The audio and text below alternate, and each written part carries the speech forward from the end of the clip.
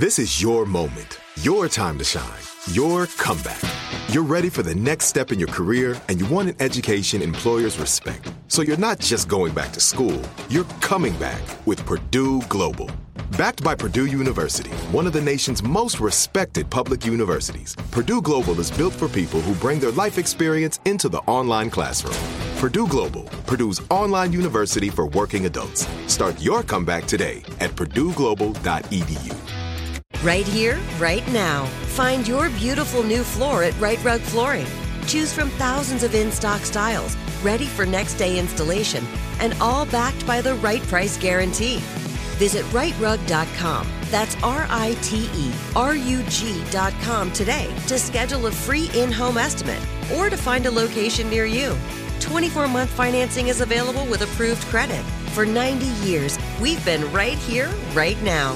Rite Rug Flooring. Whether you're a savvy spender maximizing your savings with cashback rewards, a thrifty rate watcher seeking the lowest interest, or a travel enthusiast looking for extraordinary perks, Kemba Financial Credit Union has a visa to complement your lifestyle and unique needs. Apply today at Kemba.org to unlock a limited time 2% cash back on purchases and pay 0% interest on balance transfers for an entire year with a new visa from Kemba. You deserve a card that works for you. Restrictions apply. Offer ends June 30th, 2024. Hey everybody, welcome back to The Truthiest Life. It's your host, Lisa Haim, and I hope that you're having a restorative and healthy start to the new year. As many of you know, December brought on some obstacles for me. A surprise pregnancy that turned ectopic and a loss. I went through, I'm still going through the healing physically and emotionally.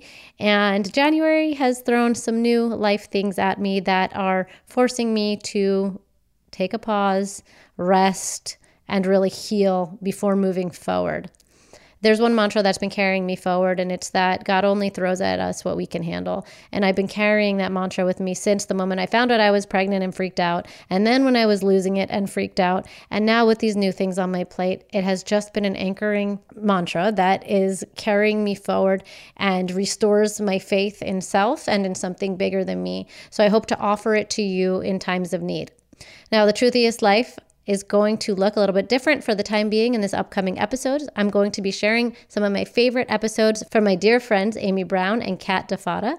Amy is the host of the 4 Things with Amy Brown podcast. Kat hosts the amazing You Need Therapy podcast. On the next couple episodes, we're going to be sharing podcasts that have been pulled from their show. So you're going to get like a little preview of what goes on in other places, these places that I think are really valuable tools for being your most authentic selves, obviously.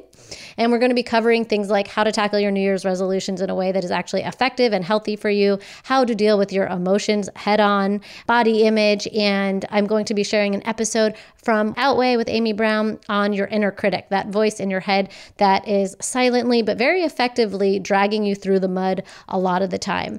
I'm really excited about this opportunity actually to showcase these amazing podcasts, introduce you to them, and give you more tools to live your truthiest life. I look forward to meeting you back here for the content that you come for The Truthiest Life from me with my guests real soon. But for now, I hope you understand that my life just needs my full attention, and that's what sometimes needs to happen in order to continue to show up authentically. Pauses are good. They are not steps back. They are truly a sign of listening to yourself and being fearless, I believe, in a world that tells you to just keep on going. I know you get it, and I'll see you back here real soon.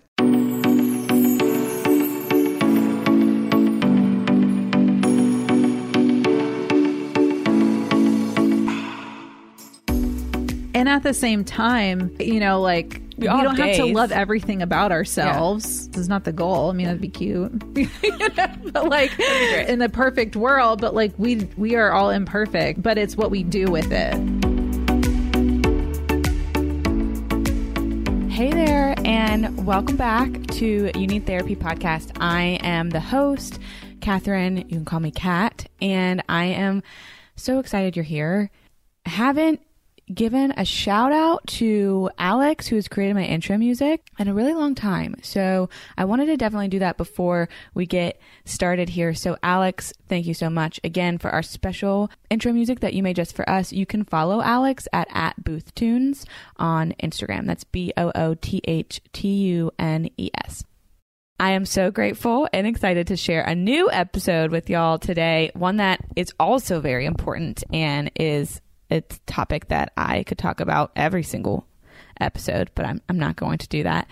The topic is body image. I have my friend and colleague, which is like such a weird word to use describing her, but I guess she is, Crystal. She owns and founded Horizon Nutrition Counseling, which is actually housed in the same little cute building / house that my practice is on Music Row. And so I see her every day, talk to her I talk to her, every day. And she's been just a great asset for me in my whole journey of learning about eating disorders and getting into the work. I've known her ever since I started. Crystal is literally the best. I feel like I already said that, especially if you live here in Nashville too. So if you are looking for a dietitian, you need to find her as soon as possible. Anyway, she's so smart.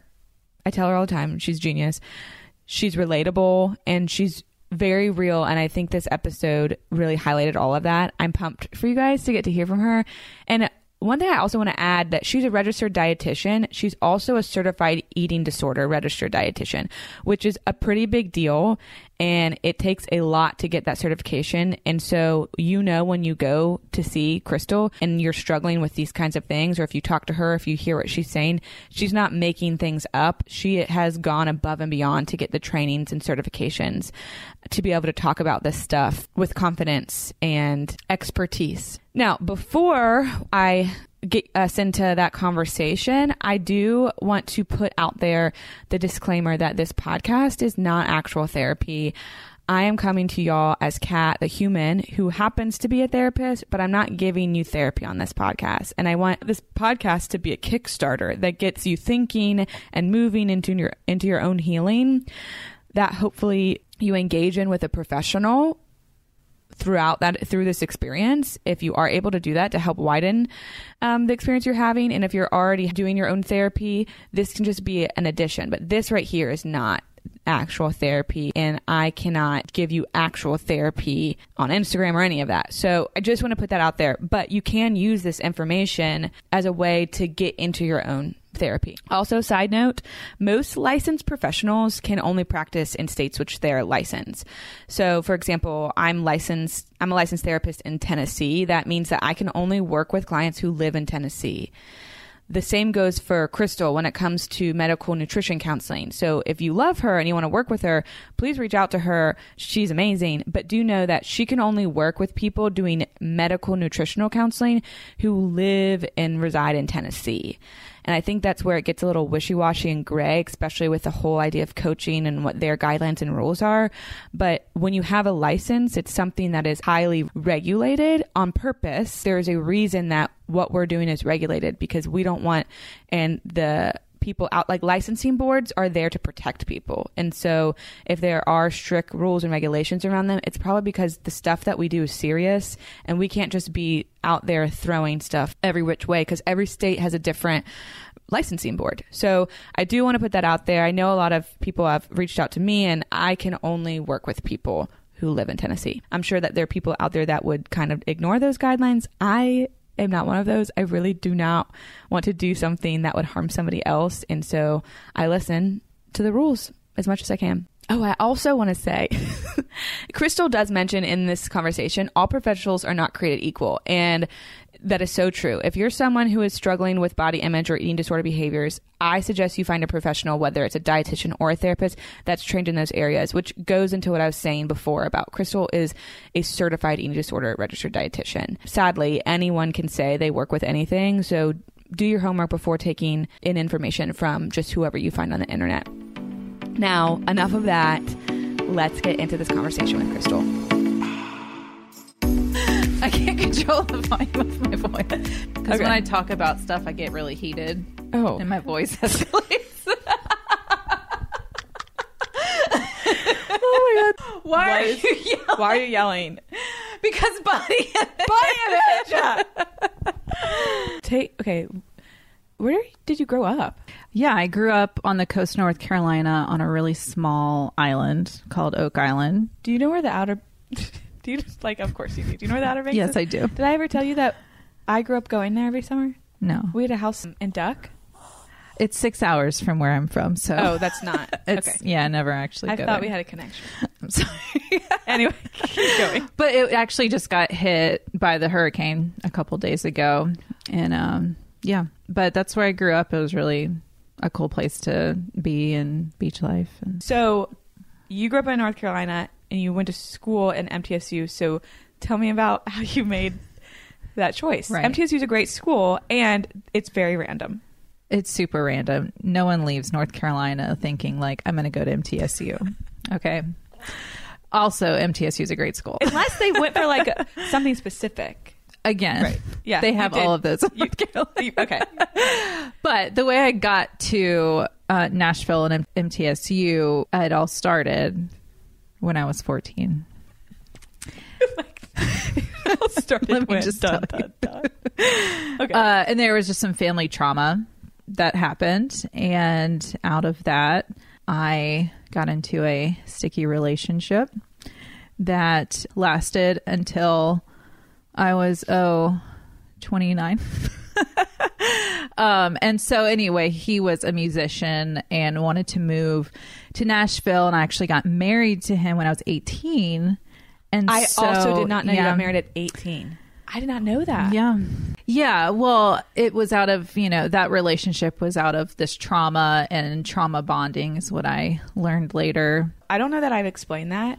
Do you want to explain what trauma bonding is? No, I'm not the therapist here. But you know what it is? I mean, it's a trauma. No, I can't say it right.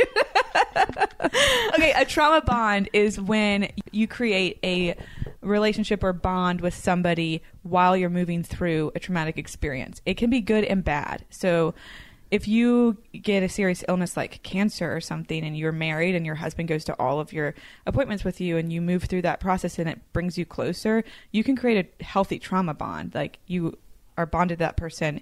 They helped move you through that experience. If your husband is healthy, that's okay.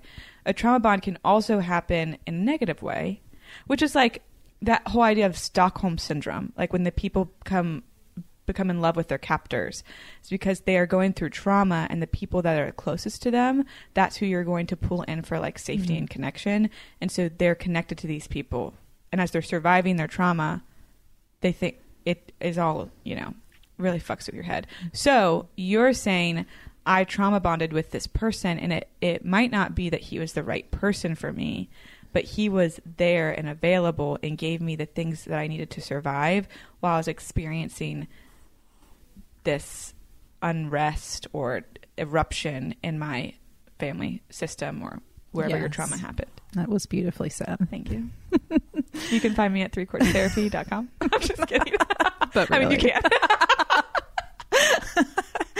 Yes. So he moved to Nashville, and I did my first year of college in North Carolina. And then when we got married, I graduated high school when I was 17. Oh, so that's why that happened. Not because I'm super smart, but because I just started school at an earlier age. And then when we got married, I moved here and then needed to finish college. So you got married before you moved. Yeah. And then I moved here like right after the wedding. And that was trauma of itself because I moved from a tiny little island to Nashville. And I was like, what is an interstate? My first time driving on an interstate was on my way to college. I was 18. Wow. I accidentally got on the interstate once on the way to my doctor's office, and I panicked. I thought I was turning on like a side street, and I ended up on the interstate. And I called my mom, and I was like, Mom, I'm on the interstate. I don't know what to do. My mom was like, Get off. That's like that on Clueless. Do you remember when they accidentally got on the interstate? That's exactly what I'm picturing. Yeah, it was not great. Okay, so what was your process of I'm 18 and I'm married and now I'm going to go to college? Did the people around you, were they like, oh, you're married? What was that? Yeah, I felt embarrassed. Oh, really? Yeah. Like I didn't like to tell like the adults around me, like when I got into a church and stuff, when people were asking, I felt embarrassed because the next thing they would say is, oh, or like look really So it wasn't like an exciting thing for you? Like, it wasn't, because I think part of me knew like this probably isn't a great idea, and my mom, like everyone was against it. And your family was? Yeah, for sure. I mean, I don't know what there's some my family anyway, it was just very like, this is a terrible decision. And because they saw like our whole relationship since I was 14, you know, I had a raging eating disorder at the time and so that wasn't, you know, everything, and then moving 10, 11 hours from my family and not knowing anyone was scary. And at the same time, I'm really thankful for it, because I wouldn't be who I am today. Yeah. That's one of those things where it's like, I'm grateful for my life. I'm grateful for what I have. And I'm really pissed.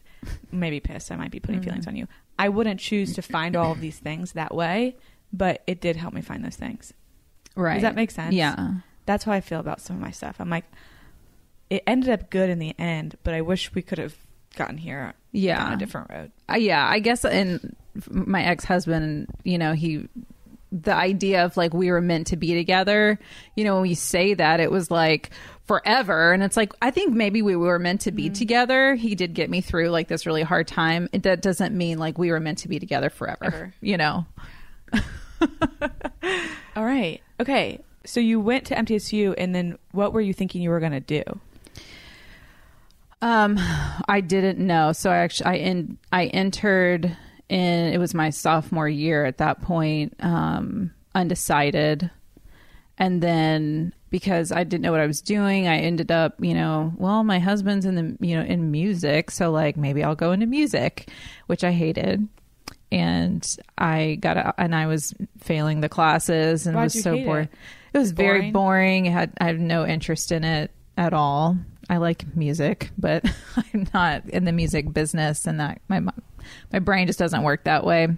So that was a waste of going through that process. And then also very active in an eating disorder. So it was just kind of, those things were like confirming how terrible of a person I was, and I was a failure and not smart and all those things. And so then I met this lady at a pool at our apartment complex, mind you, and was telling her this story of like, I don't know what I'm doing with my life. And she was like, you know what you should do? I got it.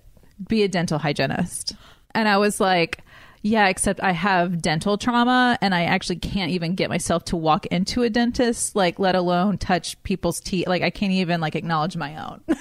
Like, why would this be a great idea? Except I was like, maybe so. And it was just like what she did, you know, and you know, everyone should do that. Yeah. So I was like, yeah, you know, I'll try that.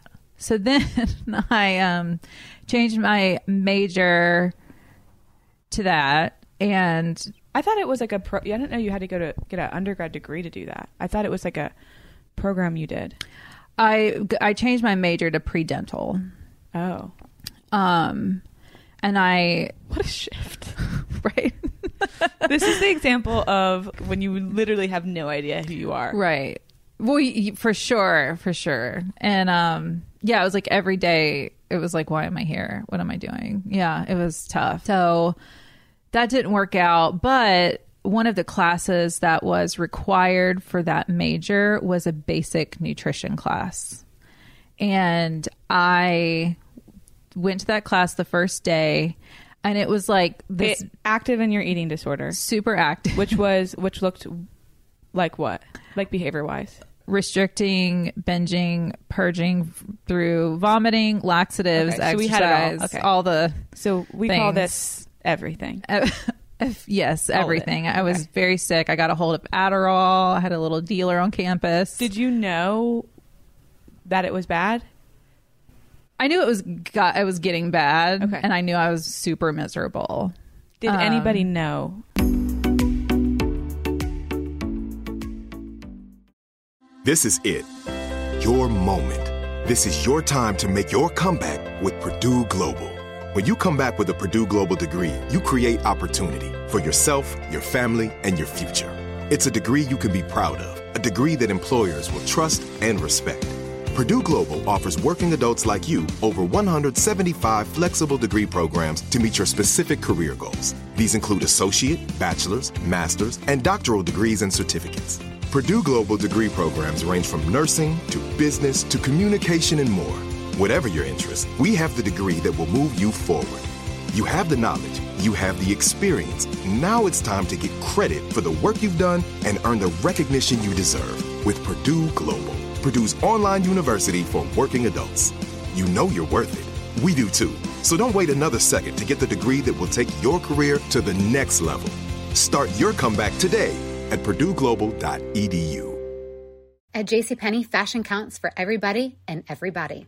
It's spring, and with the weather changing and so many great things coming up like Mother's Day and the Wind Down Tour, I definitely need a fresh spring wardrobe for every occasion. This spring, I'm looking for that perfect flowy spring dress for Mother's Day, as well as replacing my everyday basics. That's what I love about JCPenney. They have so many stylish and comfortable options that I always find just what I'm looking for there. Spring is a feel-good season and comes in all shapes, sizes, and colors. The fashion at JCPenney is the same way. Refresh your wardrobe this spring with styles that gets you, something to wear that fits your favorite moments of the season at prices that feel just as good. Discover brands that get you and put style and comfort first, like Worthington and Liz Claiborne for her, each in women's petite and plus sizes, and Stafford and Mutual Weave for him, style and comfort for all, even big and tall. Plus even more for the whole family like Levi's and Exertion. Here, spring comes in all shapes, sizes, and colors. JCPenney, make everybody count. Right here, right now. Find your beautiful new floor at Right Rug Flooring. Choose from thousands of in-stock styles, ready for next day installation, and all backed by the right price guarantee. Visit rightrug.com. That's RITERUG.com today to schedule a free in-home estimate or to find a location near you. 24-month financing is available with approved credit. For 90 years, we've been right here, right now. Right Rug Flooring. Had a little dealer on campus. Did you know that it was bad? I knew it was getting bad, okay. And I knew I was super miserable. Did anybody know? No, because I didn't know anyone. And your husband? And he was just like, "Why are you taking laxatives?" And then was like, "Dye your hair blonde." It's like he added to the fact that you needed to do these things. Yes. To maintain image. For sure. Right. Did you have blonde hair? I'll show you some pictures. Okay. It's pretty terrible. Okay. So, I have very dark brown hair. So this is my natural color. Yeah. And it's, like you have a really pretty colored brown. People dye their hair that color. Right. They should, I should have known. I know. I should know. No, I should have been known, that I had normal hair. Well, you shouldn't have, shooting on, again, to paint a picture, what I'm hearing is you're this super young person whose brain hasn't fully developed yet, who's gone through this whole experience of life and relationships have changed as I knew them and kind of blew up when I was a preteen. I find this person to help me feel okay, and I feel okay if he's okay with me. So now you're maintaining your image so he's okay with you. And that came in a form of an eating disorder, probably. I'm assuming how you dressed and presented yourself and spoke. And but I was also a mute. I was almost like you. I never spoke, and when I did, you could barely hear me. And it was all a lot of things happened, growing up and stuff, where I really thought I was dumb. I was a really dumb person, and if I spoke, people would hear that I was really dumb. So I didn't speak. And my ex would speak for me. So I didn't, it was a whole thing. So yeah. There's a lot. Do you need therapy? Do you need therapy? Do you want, okay, I'm gonna move my chair back. No, just kidding. But what I'm thinking in my head, because when I met you, you were married. Yeah. I met you 2013, which is wild. No, I met 2012. I don't know. Just not that important. 13. I think it was 13. And I remember, so we were working in a men's program. You only worked with men at that time? Mm-hmm. Okay. Men's program of a treatment center. And I was an intern. And when you're younger, you think everybody's so much older and wiser than you. I remember after a staffing, which is when the whole treatment team would come together and we talk about cases.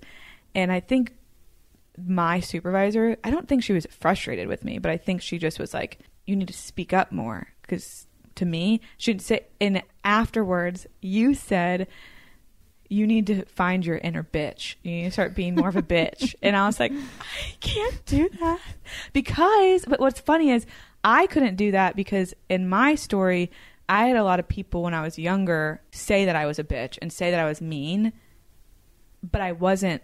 I don't believe I was mean. I think I was like really insecure.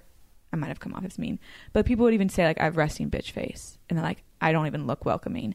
And I never wanted to give that. After I went to college, I never wanted that reputation. I wanted to be the nice one and like the welcoming one and the forgiving one and the sweet one. So when you were like, you need to be a bitch, I was like, no, because in my story, when you're a bitch, people don't like you and they don't want to be a part of you. And anyway, that's not important. What's important is that is such a stark to what you were. So before, like you needed to find your inner bitch. But so you were just like, I'll do what you say. Because I think really low of me. Yeah. You changed your major and you went to a nutrition class. That's where we got off. Yes. So I went into this class, and as soon as the teacher started talking, I was like, it was like this beam of light came down and was like, this is what you're doing the rest of your life. And it was like this whole like meant to be like in my body. Like I felt something like click. This is what you're supposed to do. And it never occurred to me to do like go into nutrition. Even when I was going through like therapy as a child, you know, when I was in my eating disorder as a teenager, and like I never put it together like that I could do that, or what a dietitian was. Like I thought they were like the person talking to me about nutrition as a teenager was like a nurse or somebody in the medical profession. I didn't realize like, that's a thing. This was a profession, you know, so I didn't put it together. And so that day I went to the dean and was like, change my major to nutrition. And then that semester, I also got news that I was failing out of college and that I was going to be suspended for a whole year. And so... Wait, did you have an inclination that was happening? No, and I'll tell you why. Okay. I always knew, like, I always think I'm failing anyway. Yeah. But at that point, my eating disorder was so bad, I never went to class. And I did, in my mind, I was going to class. And so if you don't go, you fail. You don't know what's happening. When you take a test, you fail it, you know. But in my mind, I was like, yeah, well, duh, because you're dumb. Like, this is all evidence that, yes, that you knew your entire life that, like, you are not smart and you're not going to be anything. And why are you here? And so to me, it was just kind of like, well, yeah, I mean, I expected this because why wouldn't it happen? Yeah. And so I went to one of the professors and I was like, I don't understand, you know, like, why am I failing? And she was like, where are you? Like, you're not in class. Like, what are you doing when it's class time? And I was like, what do you mean? And where I was MTSU has a beautiful gym. I was going to say, we're at the gym. So when I would go to school, because I commuted like a 45-minute drive there, I would go to the gym. It was 2 stories. They had classes all day. There was gym, you know, there's a cardio, like everything. And so I would be there for 6 to 7 hours a day. I was passing out on machines. I started eating half of a peanut butter and jelly sandwich in the shower stall because I didn't want anyone to see me eating. And then I would go back out because I was passing out and they told me I couldn't come back. And so the gym told you can't. Yeah, until like I had some sort of doctor thing. And so what I started to do is I learned everyone's schedule. And then because it's 2 stories, I would spend half the day like upstairs. Like I would take a class and then like go walk around the track and then take another class. And then I'd go downstairs and do some like weights. And then I'd go back up to the cardio area. Like I had a whole thing. And then I would go to the like cafeteria where they had a buffet and I had like a meal plan so I could just go eat whenever. And I would go in there at the end of breakfast, and I would stay in there to the start of lunch, and I basically like would binge on like the buffet. So anyway, once that kind of was brought to my attention, when I took that year off, I got some help and I took a couple like online classes at a community college, and then was able to start my nutrition degree in the summer of 2007. And then once I started that, I had straight A's. It's killing it because your brain was and it was like on. It was back on, but like I found like my calling in life, like my passion, and I loved it so much. So yeah, that's how it happened. How that happened. I wonder, there's a part of me that's like, were you attracted to the idea of being a dietitian out of your eating disorder? It no, feel like it that. It never clicked to me. Oh, it didn't. And even in my internship, I did my internship at Vanderbilt. Someone from the treatment center came and like talked about eating disorder treatment, and I was like, I would never do that. And then my first job was working at this treatment center, and it was just like, and it was meant to be. Like, it was like, Crystal, you're gonna have to take a back seat because you will ruin everything. Let me take you on this ride, because I will get you to where your hopes and dreams are. Wait, that's when you started going to school and started actually enjoying what you were learning and being aware. What did that do to, one, your sense of identity, but also your relationship? And I'm actually realizing I'm smart. I didn't realize I was smart until working at the ranch for about a year, when I gained like confidence in what I was when I knew any client could walk in the door and I would have some idea of how to help them in some sort of way. And when I figured out, like, I don't have to, like, I have it in my brain, like this knowledge that I can actually share without reading in it and then like having a meltdown because I can't retain it, and that kind of stuff. And once I did that, I noticed like people was respecting me. People would ask me to like, see you. Yeah. And like people were asking me to do speaking engagements and stuff. I just became more and more confident. And then I learned so much from the therapist about trauma bond and about narcissism and gaslighting and relationship addiction, like all of these things. And I was like, oh my gosh. And at the same time, my relationship while I was there was horrible. And I realized I never wanted to go home. Yeah. Well, so, because everybody knew that you like worked a lot. I didn't know everyone knew that. Well, I guess not everybody. I probably talked to like 5 people there, but it was more like you're obsessed with working as in like passion. I didn't know the behind the scenes story of that, of like why you worked so much. Yeah. I imagine it's part because I'm finding this thing that actually makes me feel good about myself. And that makes me not want to go home because I don't get to have that space. Yeah. Okay. So you start working at the ranch.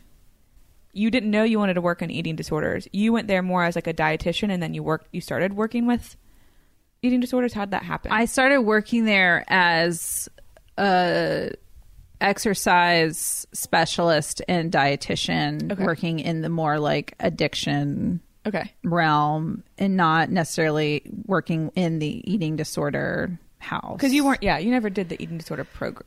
Right.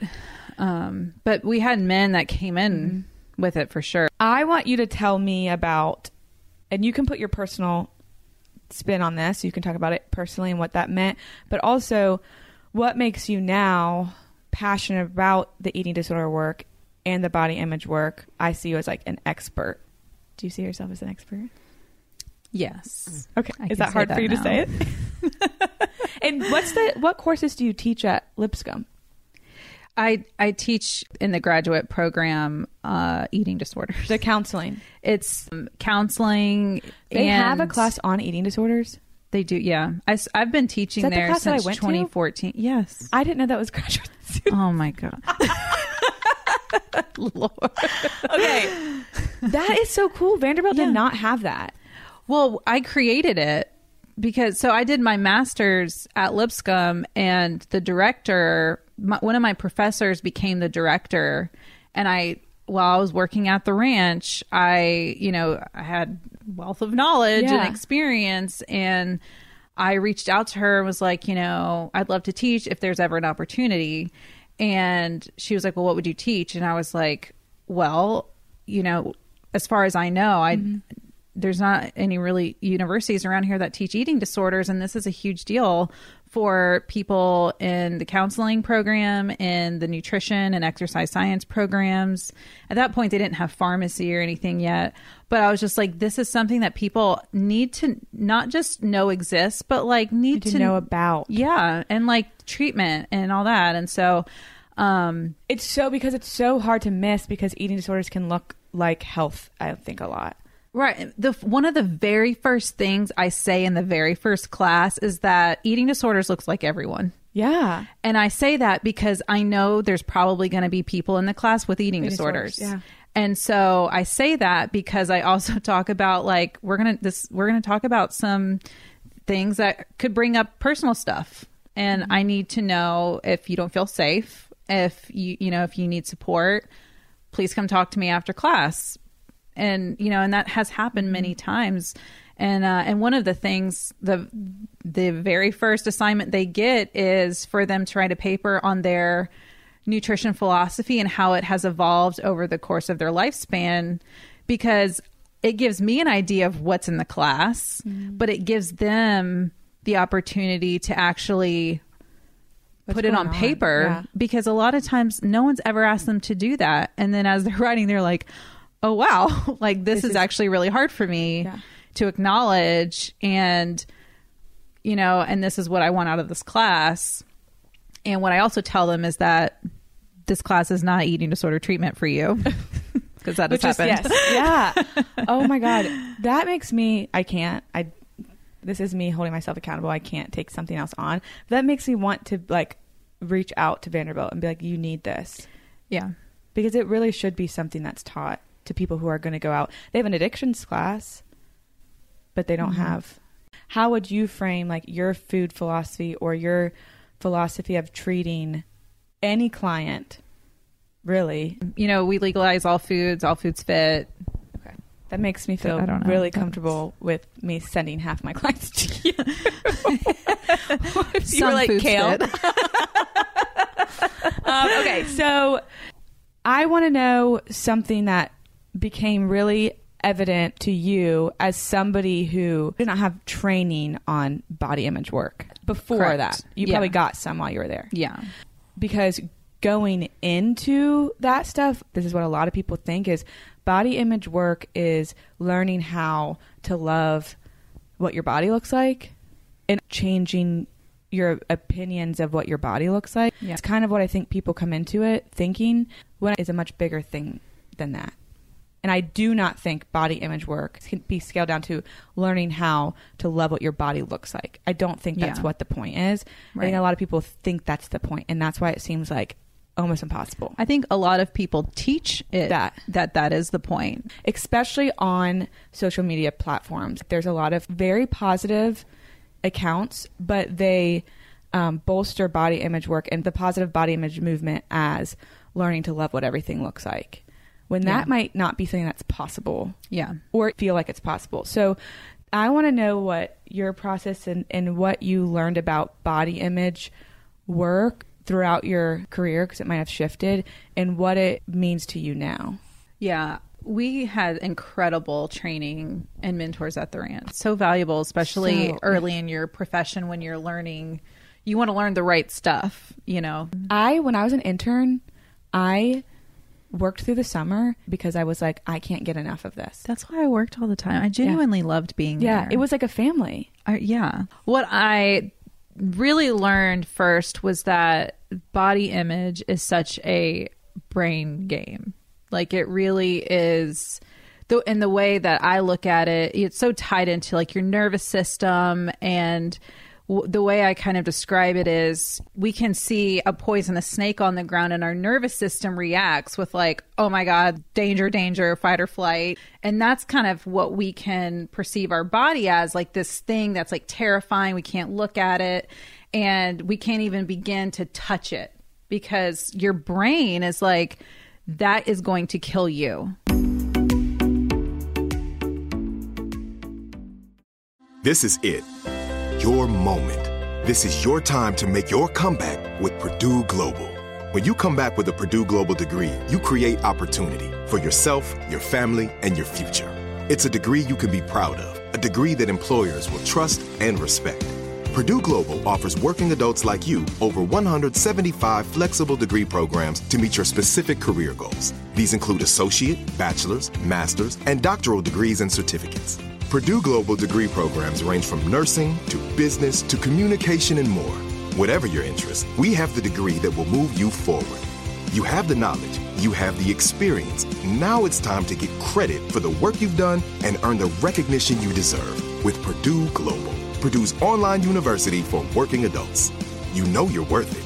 We do too. So don't wait another second to get the degree that will take your career to the next level. Start your comeback today at purdueglobal.edu.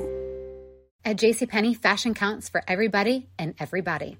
It's spring, and with the weather changing and so many great things coming up like Mother's Day and the Wind Down Tour, I definitely need a fresh spring wardrobe for every occasion. This spring, I'm looking for that perfect flowy spring dress for Mother's Day, as well as replacing my everyday basics. That's what I love about JCPenney. They have so many stylish and comfortable options that I always find just what I'm looking for there. Spring is a feel-good season and comes in all shapes, sizes, and colors. The fashion at JCPenney is the same way. Refresh your wardrobe this spring with styles that gets you, something to wear that fits your favorite moments of the season at prices that feel just as good. Discover brands that get you and put style and comfort first, like Worthington and Liz Claiborne for her, each in women's petite and plus sizes, and Stafford and Mutual weave for him, style and comfort for all, even big and tall. Plus even more for the whole family like Levi's and Exertion. Here, spring comes in all shapes, sizes, and colors. JCPenney, make everybody count. Right here, right now. Find your beautiful new floor at Right Rug Flooring. Choose from thousands of in-stock styles, ready for next day installation, and all backed by the right price guarantee. Visit rightrug.com. That's RITERUG.com today to schedule a free in-home estimate or to find a location near you. 24-month financing is available with approved credit. For 90 years, we've been right here, right now. Right Rug Flooring. Why are you about to touch it? Or touching like a hot stove? I'm asking you to put your hand on a hot stove and keep it there. Mm-hmm. You know, your brain and nervous system will not allow that to happen, you know? You know what is, speaking of trauma bonds, is a lot of us through our experience of our eating disorder, we talk a lot about like how eating disorders become like friends almost, but you become trauma bonded to the eating disorder. Yes. And so, because it's at some point it has saved you, you know, and then it becomes this like, okay, well, now you're ruining my life. And trauma bonded to the negative body image. Yes. Because if you get rid of the negative body image, the eating disorder might not be as important to you. Once you understand that, you understand what the brain is doing.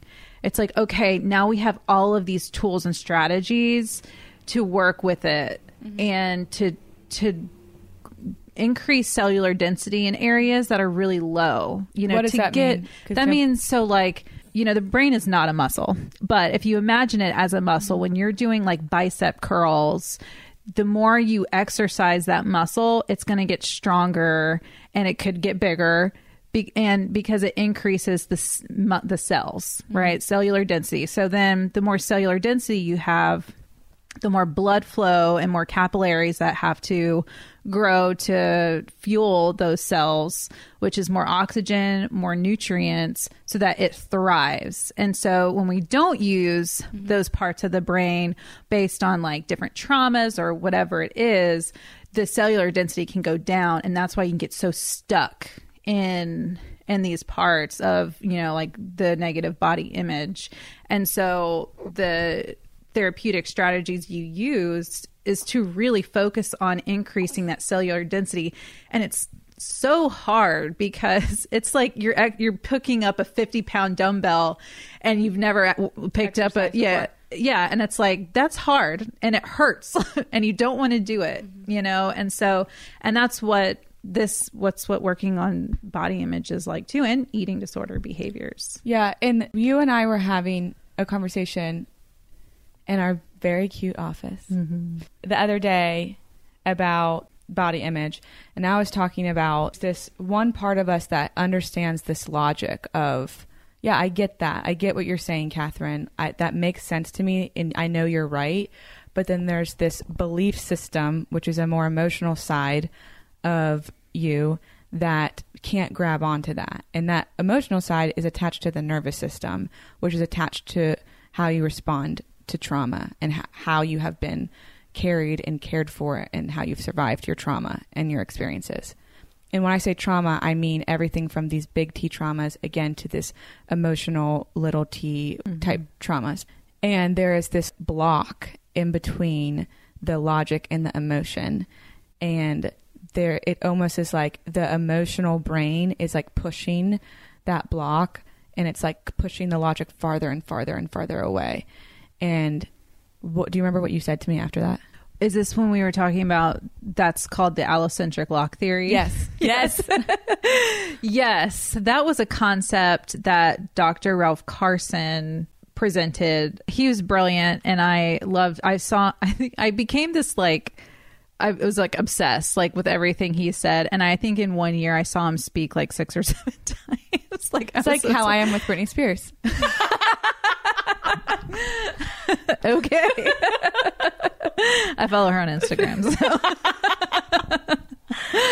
So. But yeah, he introduced that concept of the allocentric lock theory. It's really when we think of things being burned into our memory, where you can recall the exact feeling, what you were wearing, what part of the store you were in, every single detail, even though it was decades ago.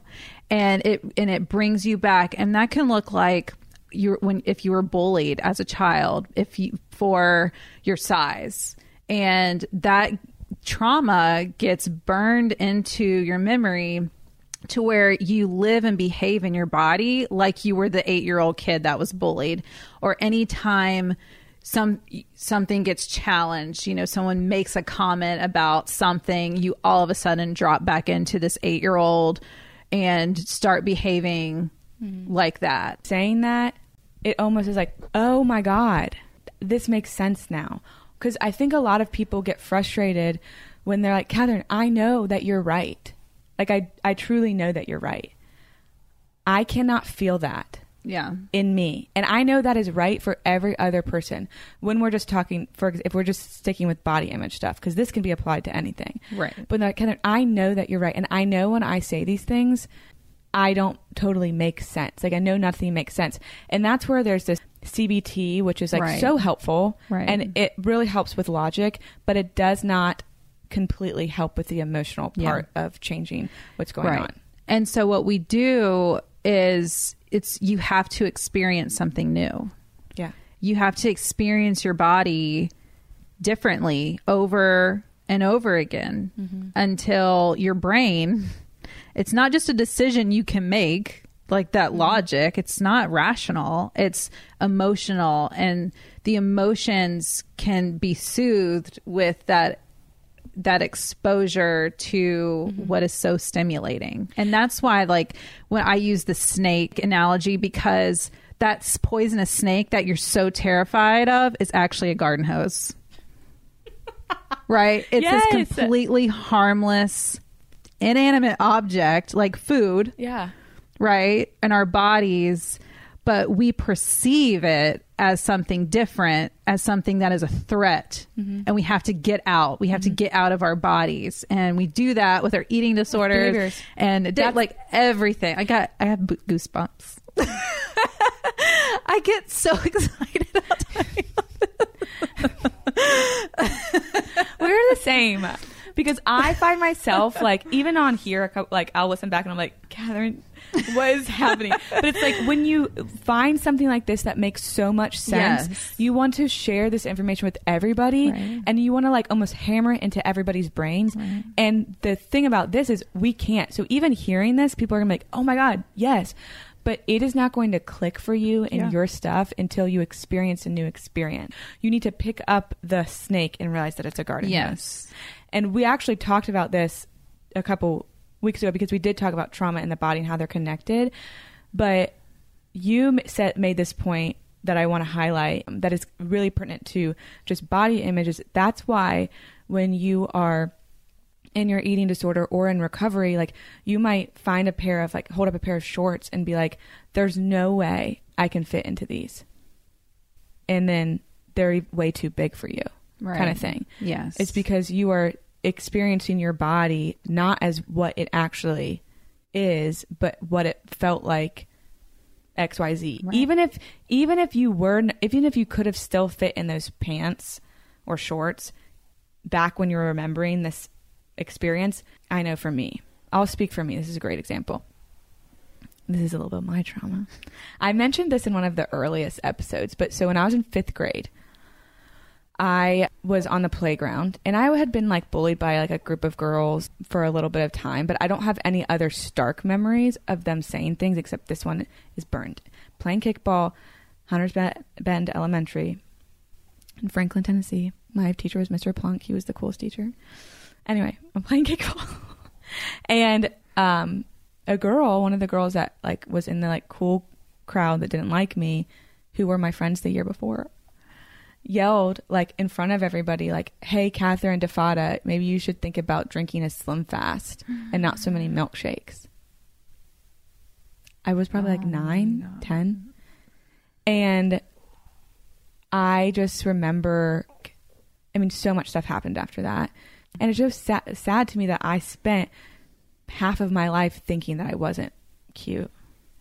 But that one of those experiences of this girl told me that about myself. I believed it. I mean, it was connected to some other things that happened too, but I wouldn't have thought that even if I could fit in that outfit or whatever, I wouldn't have thought that. Like I literally saw myself differently than what I looked like. I remember looking at my kneecaps. I played soccer. So, you have like your soccer shorts and then your kneecap and then you have like the high. That's a baby.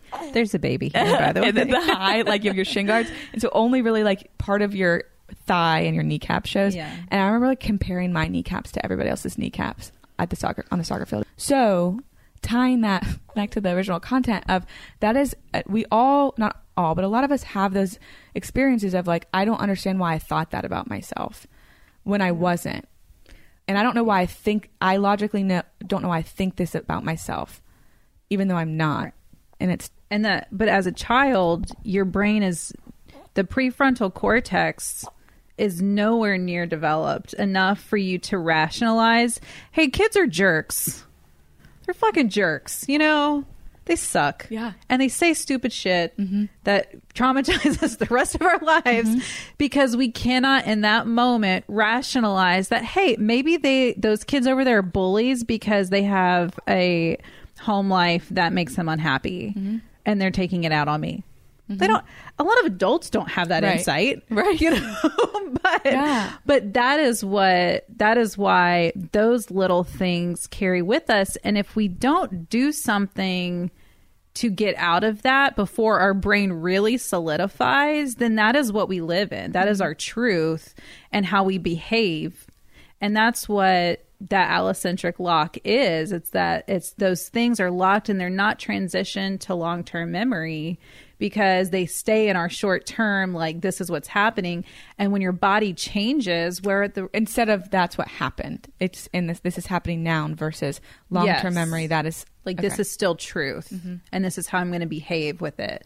I've had triathletes and Ironmen who believe that they do that sport because they have this strong belief that if I'm in a larger body or have body fat at all, that I am unlovable. And it's because of traumatic bullying that they experienced that made them believe that. And so they behave in that way. But even though they can look in the mirror and see that they are very lean, they have all this ability, physical ability, they still are acting like the little kid that was bullied. Mm-hmm. And that's the driver.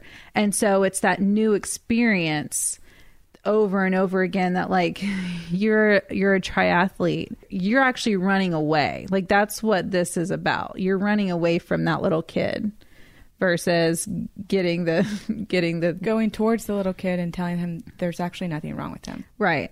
The more you do that behavior, the more you're solidifying what we're trying to fight. So the more we act in our eating disorder, the more we act in those behaviors, the more we are sending the message to ourselves that those people who I logically know are wrong or are acting out of their own stuff are right. Yes. And it's going to be really painful. Like, right, there's this period of time where it's like, I just have to trust Kat that you're telling me the truth, or trust Crystal that like this is going to work. You have to go through this process of not acting as that kid who believes those things in order for new stuff to be able to come about. Because if that person, the triathlete, let's say they stopped running away from that kid and actually was like, hey, I'm going to love you and I'm going to care for you and there's nothing wrong with you, they would lose the need to be a triathlete. Right. If it wasn't their like professional career. Yes. Right. It's just like our eating disorders. Right. You know, like I don't need this. Yeah. And it's not working for me anymore. So, and I don't know if you have this, when I would look at myself in the mirror in my eating disorder, I was always so distraught. Like you would not find me running in a sports bra. I remember like when tight leggings became a thing before it was like more baggy sweatpants and stuff like that at the gym and like big baggy like Nike shorts. But when tight leggings became a thing, I was like, I can't wear those. And now who knows how much different my weight is because I don't weigh myself. And I will run in a sports bra or work out in a sports bra all day long. But it's because I'm not looking at myself like that girl on the playground who is being made fun of. I'm looking at myself. I'm essentially looking at that girl on the playground and saying, there's nothing wrong with you. Actually, I think that like she's upset about who knows what's going on with her dad. You know what I mean? And that didn't happen overnight. No. Right? You didn't. Like you weren't like, years. Oh, wait. No. Leggings. No. Let's do this. No, it wasn't. It was years. I mean, I would say it was like at least 5 years of like, okay, little steps. But it started with, I'm going to try to stop leaning into that stuff. So every time I have an urge to take care of my negative body image or sense of self through one of these behaviors, I'm going to see what happens when I don't. Or I'm going to say something nice to myself. Or I'm going to say something that somebody in my life now who loves me, I'm going to say something that they would say to me rather than that. In your work in recovery, how did your body image become affected? Because it's like you're not learning you might have gone through the motions but not even learned them. Or it could have been like, I'm going to do these things and not really know what's going on. Mm-hmm. I'm not doing the behaviors anymore, but am I evaluating what's happening in my body and my mind and my sense of self?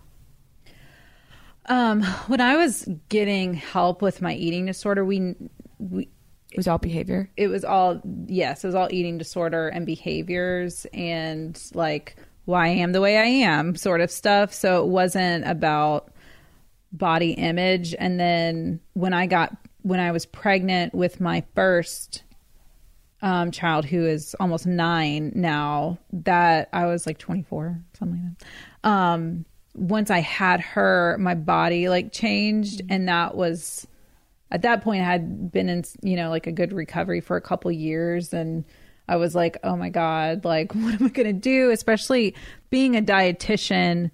Like, I mean, there is this pressure of like, you have to have this, you have to look a certain way. And it was like, oh my gosh, no one's going to listen to me if I look like this. Yes. And it's just like, oh my God, I have to do something.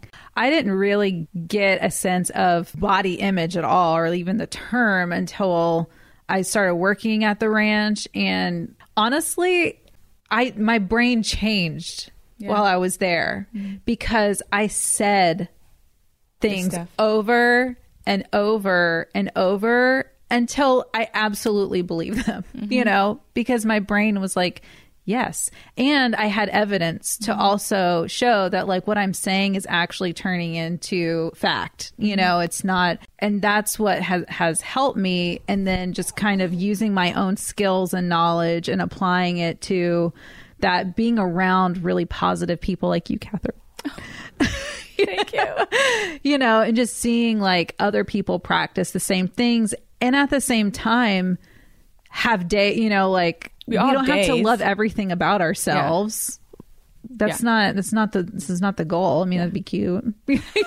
but like what in the perfect world, but like we are all imperfect. And so it's what we do with it, you know, what we do with our anxiety, you know, and that how we've worked on that snake becoming this garden hose that we're now like wrapped up in and rolling around with it because we know it's our friend. You know, it does nothing. It helps keep our plants alive. You know what I mean? So yeah, like my work took many, many years because I didn't have the people around me to say like, you need to go like inpatient treatment. Like I didn't have the professionals around me to say like body image is a thing. Like this is what body image is, and this is what negative body image is, and this is what can cause all these things.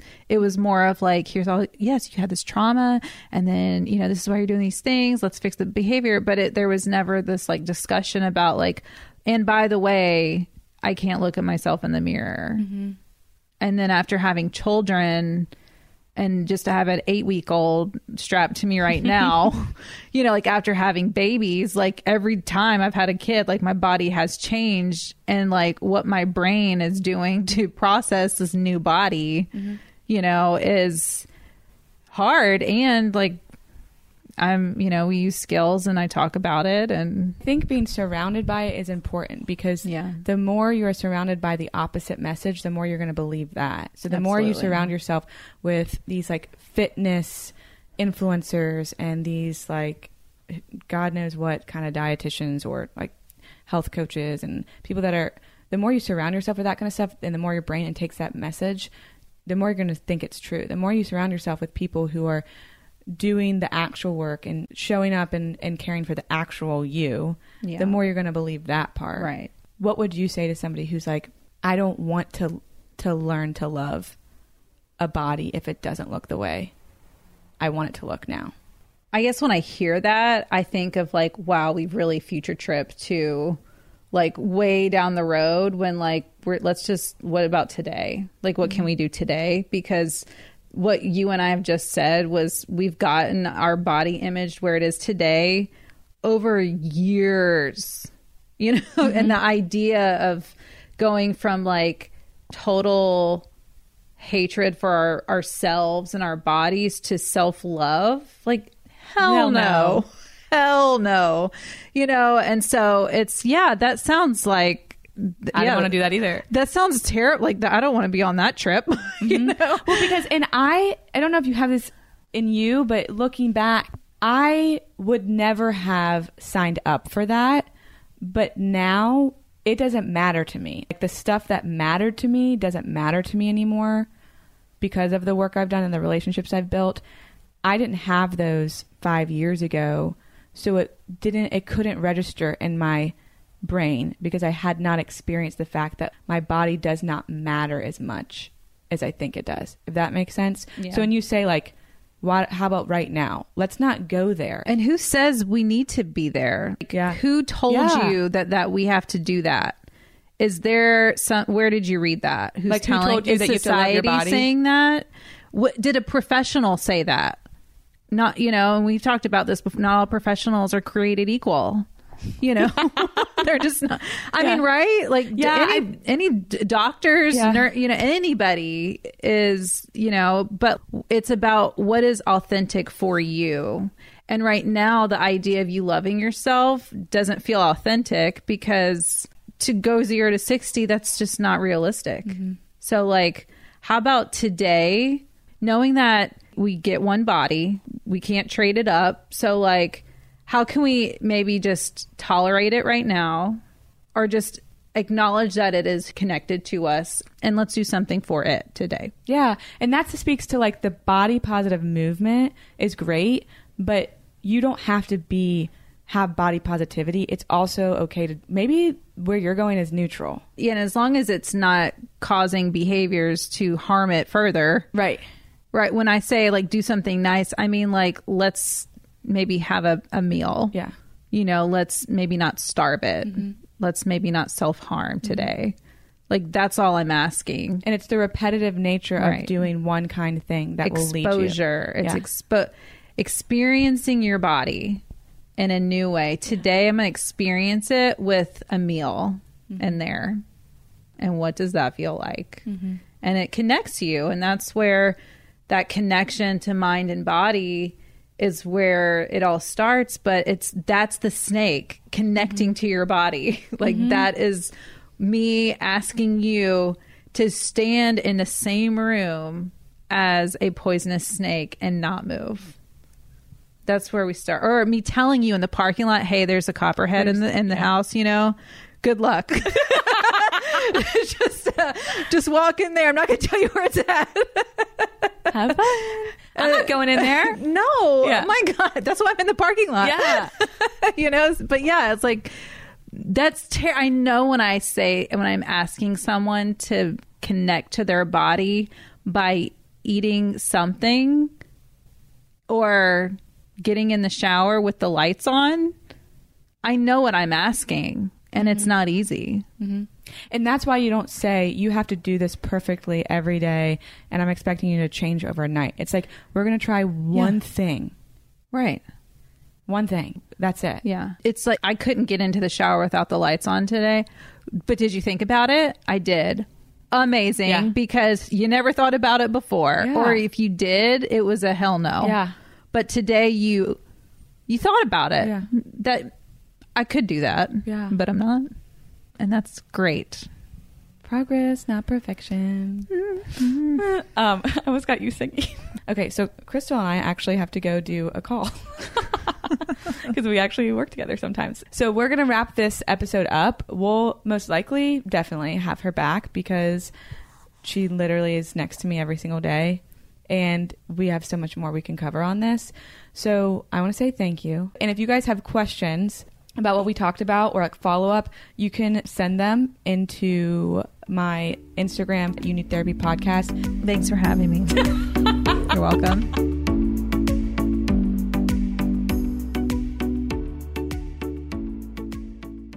This is Amy Brown from 4 Things with Amy Brown. Today, Healthier is happening at CVS Health in more ways than you've ever seen.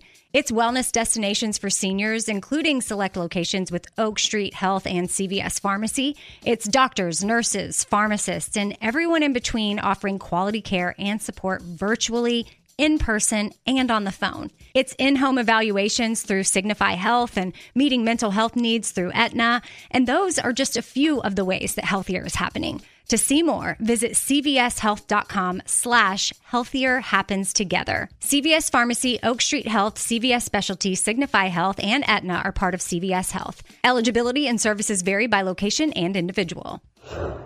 Do you dream of a healthier life, but education feels out of reach? Trinity School of Natural Health makes holistic education accessible with online programs to fit your busy schedule. Trinity School of Natural Health makes holistic education accessible with online programs to fit your busy schedule. Trinity School's Certified Natural Health Professional Program is the perfect entry point to gain foundational knowledge to empower yourself, your family, and your community to live healthier lives. Turn your passion into a career. Visit trinityschool.org for more info now. Right here, right now. Find your beautiful new floor at Right Rug Flooring.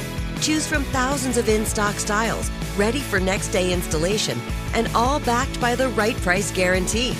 Visit rightrug.com. That's RITERUG.com today to schedule a free in-home estimate or to find a location near you. 24-month financing is available with approved credit. For 90 years, we've been right here, right now. Right Rug Flooring.